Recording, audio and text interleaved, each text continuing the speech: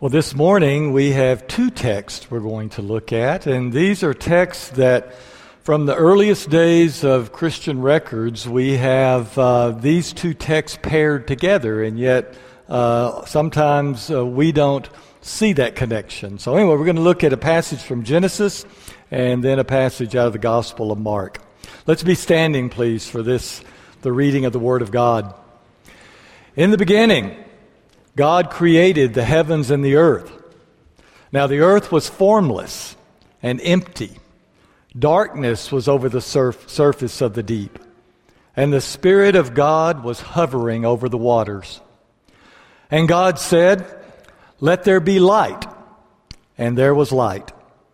God saw that the light was good, and He separated the light from the darkness. God called the light day, and the darkness He called night. And there was evening and there was morning, the first day. Now from Mark chapter 1. At that time, Jesus came from Nazareth in Galilee and was baptized by John in the Jordan. As Jesus was coming up out of the water, He saw heaven being torn open and the Spirit descending on Him like a dove. And a voice came from heaven, "You are my Son, whom I love, and with you I am well pleased." The Word of God.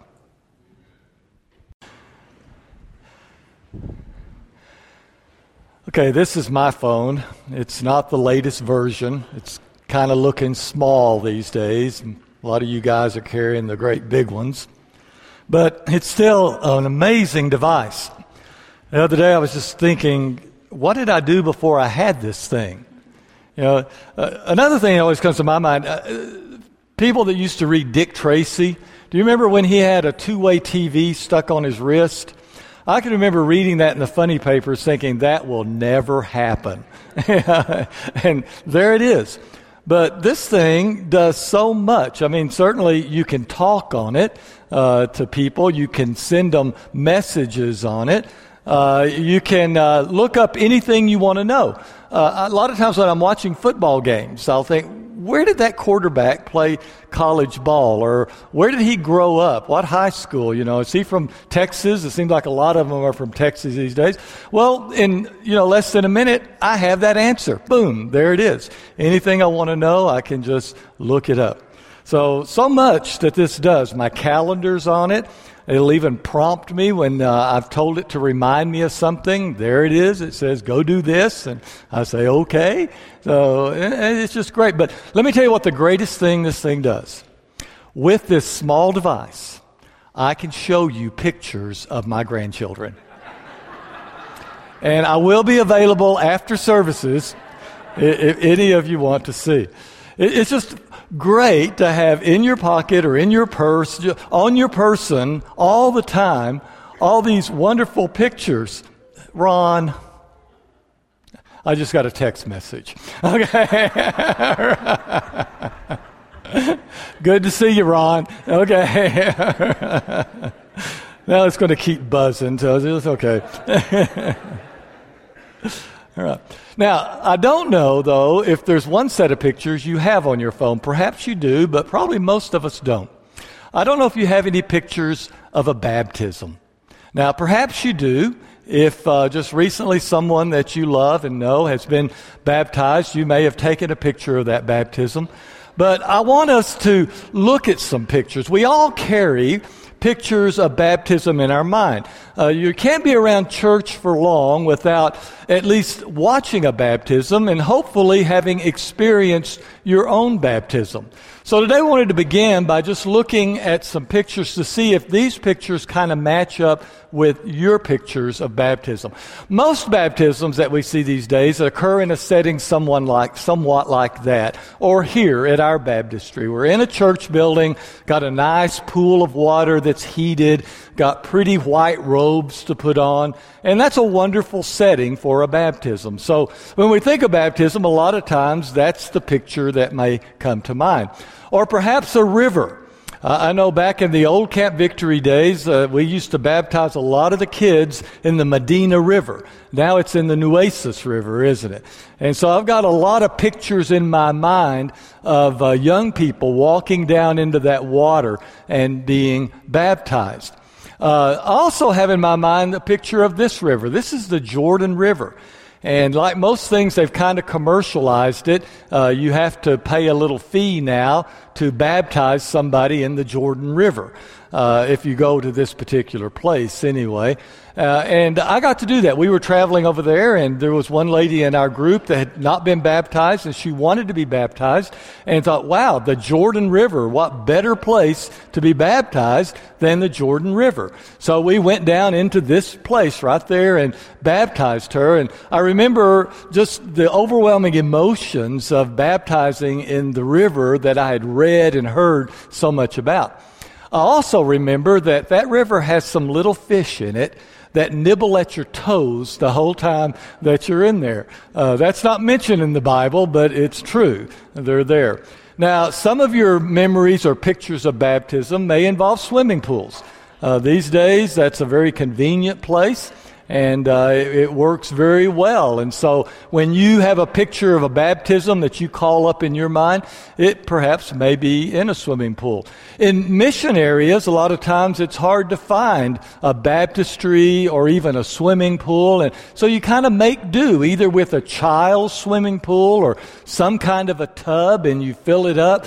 And people gather around, and there you have your baptism. Found one more picture I thought was really interesting. This is obviously either in Iraq, Afghanistan, and they have made do with a front-end loader and fill that thing up with water. And I wasn't there when this picture was made, but you can just sense the emotions that would be going on with this young man in an area of such danger and such a very intense time in his life, giving his life to Christ and symbolizing it through that baptism there in that front end loader. Now, there are other pictures that we could show, but I want us to look at now some pictures that are in our Bibles about baptism. Now, I don't know if your Bible has pictures as we normally think of pictures in it, but all your Bibles do have pictures. They're drawn with words. And so many times, the important things in the Bible are sketched out in very picturesque language. And when it comes to baptism, which is such a central part of our commitment to Christ, it's such a turning point in our life. It can mean so many things, and it is so big that it's hard just to capture it in words, that the words that are chosen are picture words. That the writers of Scripture draw pictures for us and say, think of baptism like this. For example, one picture that is drawn is the picture of washing or even taking a bath.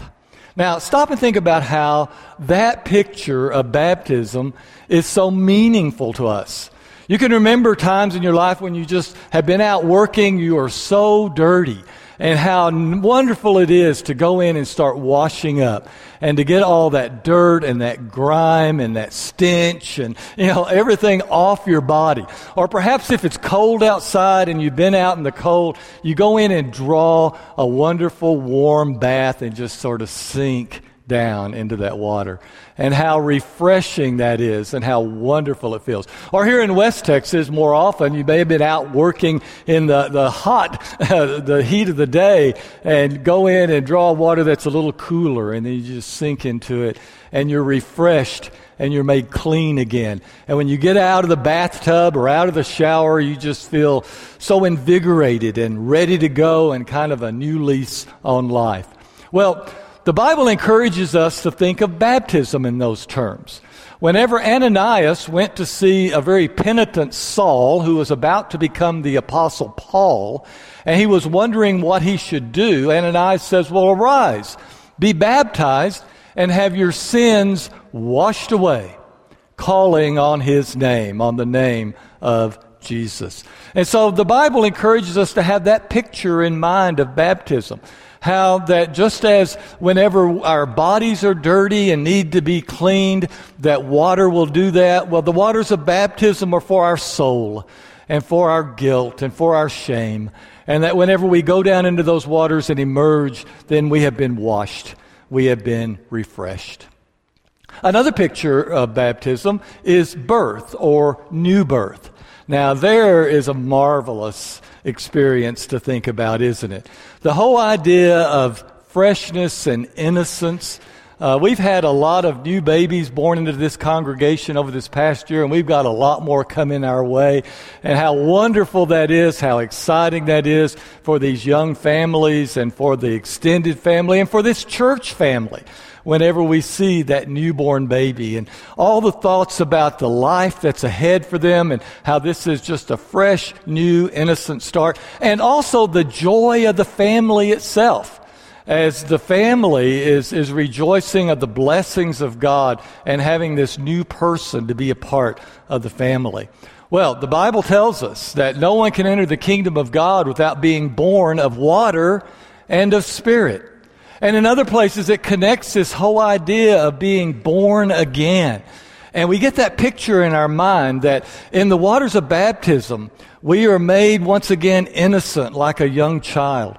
And if what had been going on in the past in our lives has not been good, has not been healthy, that it can be all starting over again. That we have a new life to live.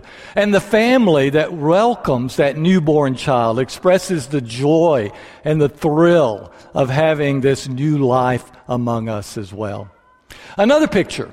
This is, if you have trouble making that out, it's the tomb, or a tomb that represents the tomb of Christ. And baptism is pictured as entering into a tomb, but then emerging from that tomb. Now, certainly if anything in this world is a common experience for all of us, it's dying. You don't live here very long in this world until someone that you know, someone that you love, dies. And also, we don't live here very long until we experience death within ourselves. We lose some hopes, as John was talking about a moment ago, and something that we had hoped would happen is not going to happen, and we have great disappointments. And what do we do with that? What do we do with those deaths that slips into our lives? Well, the Bible says that in baptism, we have been buried with Him by baptism into death, so that just as Christ was raised from the dead by the glory of the Father, so too we might walk in newness of life. And so you can see how the picture of baptism, of walking down into that water, and that water represents the death and the tomb of Christ. You're buried with Him, and for that instant, you are actually a person who has died to who you were, but then you rise to who you will be. And the life that you go to live, a life that is empowered by Him, a life that is blessed by Him. So that's another picture of baptism. Now, we could go on. There's several. I one time listed all of these, and I found about 8 or 9 that are real obvious, and then a few others that are maybe a little less obvious, but very real. But I want us today to talk about one that perhaps is not one we usually put in that photo album. And yet it's one, as I mentioned in the reading, that the early church, as far back as our records go, they made this connection between baptism and creation. What God did at the very beginning of the universe, He now does for us as individuals in baptism. Paul said one time, if anyone is in Christ, there is a new creation. Well, what is that connection? What is that connection between creation and baptism? Well, let's go back and think about the passage out of Genesis that we read. In the beginning, God created. Now, that word created is a word that we use kind of loosely these days. We talk about creating this, someone created that. But the Bible was very careful how they used the word created. The Hebrew word is bara. And that word is used very seldom in Scripture, And every time it's used, guess who the subject is of the verb create? God. Only God can truly create.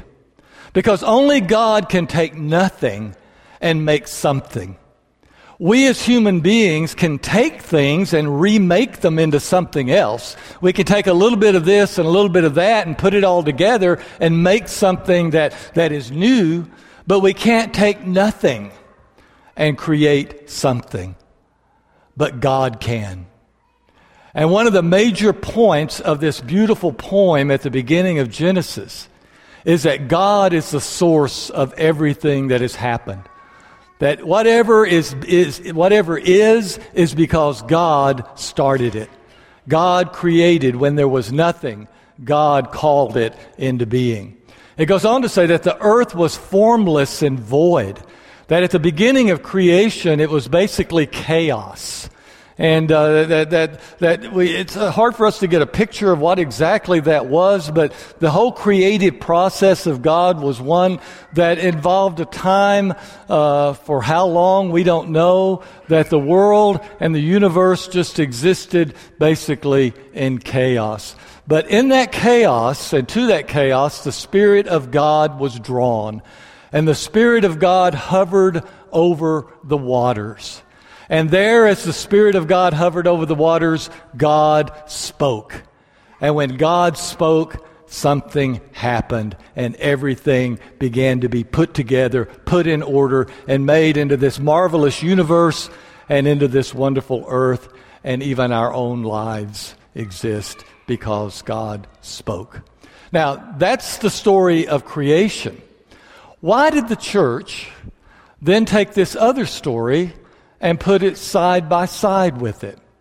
Well, I think if we look at it, we can see. The other story goes like this. One day Jesus came from Nazareth and was baptized by John in the water, in the Jordan River. And there, once again, just like at the beginning of time, it was all just water. Now we have returned once again to that initial stage, and there is water. And to that water, the Spirit of God is drawn. Coming up out of the water, Jesus saw the heaven open and the Spirit descending upon him. And the Spirit of God, initially at creation, was drawn to the chaos and to the formless void, and it was drawn there and hovered over there. And then Jesus, as he went down into the water, the Spirit of God once again was drawn from heaven to be there and to be with him. And then God spoke, just like in creation. Once again, something significant is happening here, something that is changing everything. And God speaks. And what does he say this time? Initially, he said, "Let there be light." He said, "You are my Son, whom I love, and with you I am well pleased." So put those together.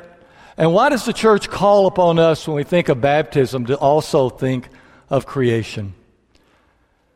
Because in both events, God is at work. In both events, God is creating. In both events, God is making something that has become nothing into something again. In both events, God is the active energy that comes to bear. And so many times when those of us who have been baptized went down into that water, perhaps our lives were formless and void. And yet we know, just like that the Spirit was drawn to the waters of creation, the Spirit, through the promise of God, is drawn to the waters of baptism. And the Spirit brings its power there to put things back together and to put things right and to give order out of chaos, purpose out of hopelessness. And then, certainly, the greatest blessing probably, just as over the waters of creation, now over the waters of baptism, God speaks. With eyes of faith, we see the Spirit descend. With the ears of faith, we hear what he has to say. And the person who is giving their life to Christ and has walked down in those waters As they come up, he says, now you are my child, and I love you, and I am proud of you. With you, I am pleased. God is in the business of creating. He gave us our lives, and as we have got those lives soiled, as those lives at times become formless and void, God is in the business of recreating.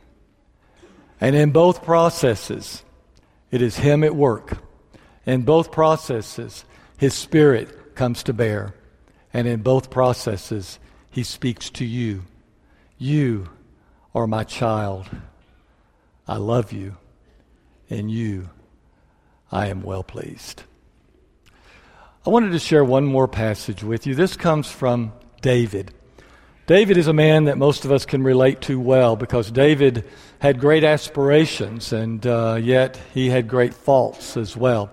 And he often found himself at the very depths and needing once again to be put back together and to be recreated.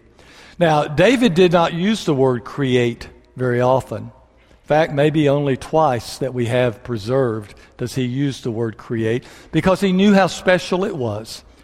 And yet there was a time in his life when he knew that he could only continue through the power of God's creation, through the power of God recreating in him what needed to be. And in Psalm 51, we have the record when he cried out this, "Create in me, O God, a clean heart, and put within me a new and right spirit." This is the plea that we have whenever we encounter the waters of baptism. This is the plea that we need. We need God to recreate. We need God to wash and make clean. We need God to give us a fresh start. We need God to put His Spirit in us. Some in this room perhaps have yet to experience the waters of baptism. It's an archaic thing to do, going all the way back to creation. But in it, God has promised to meet us there. Others of you have pulled up into your mind today the pictures of your own baptism. And I pray that in calling that picture up again and looking at it again, you see again what God did for you. And once again, you experience the cleanness and the wholeness and the purpose, and hold on to the Spirit of God as He walks with us through our lives.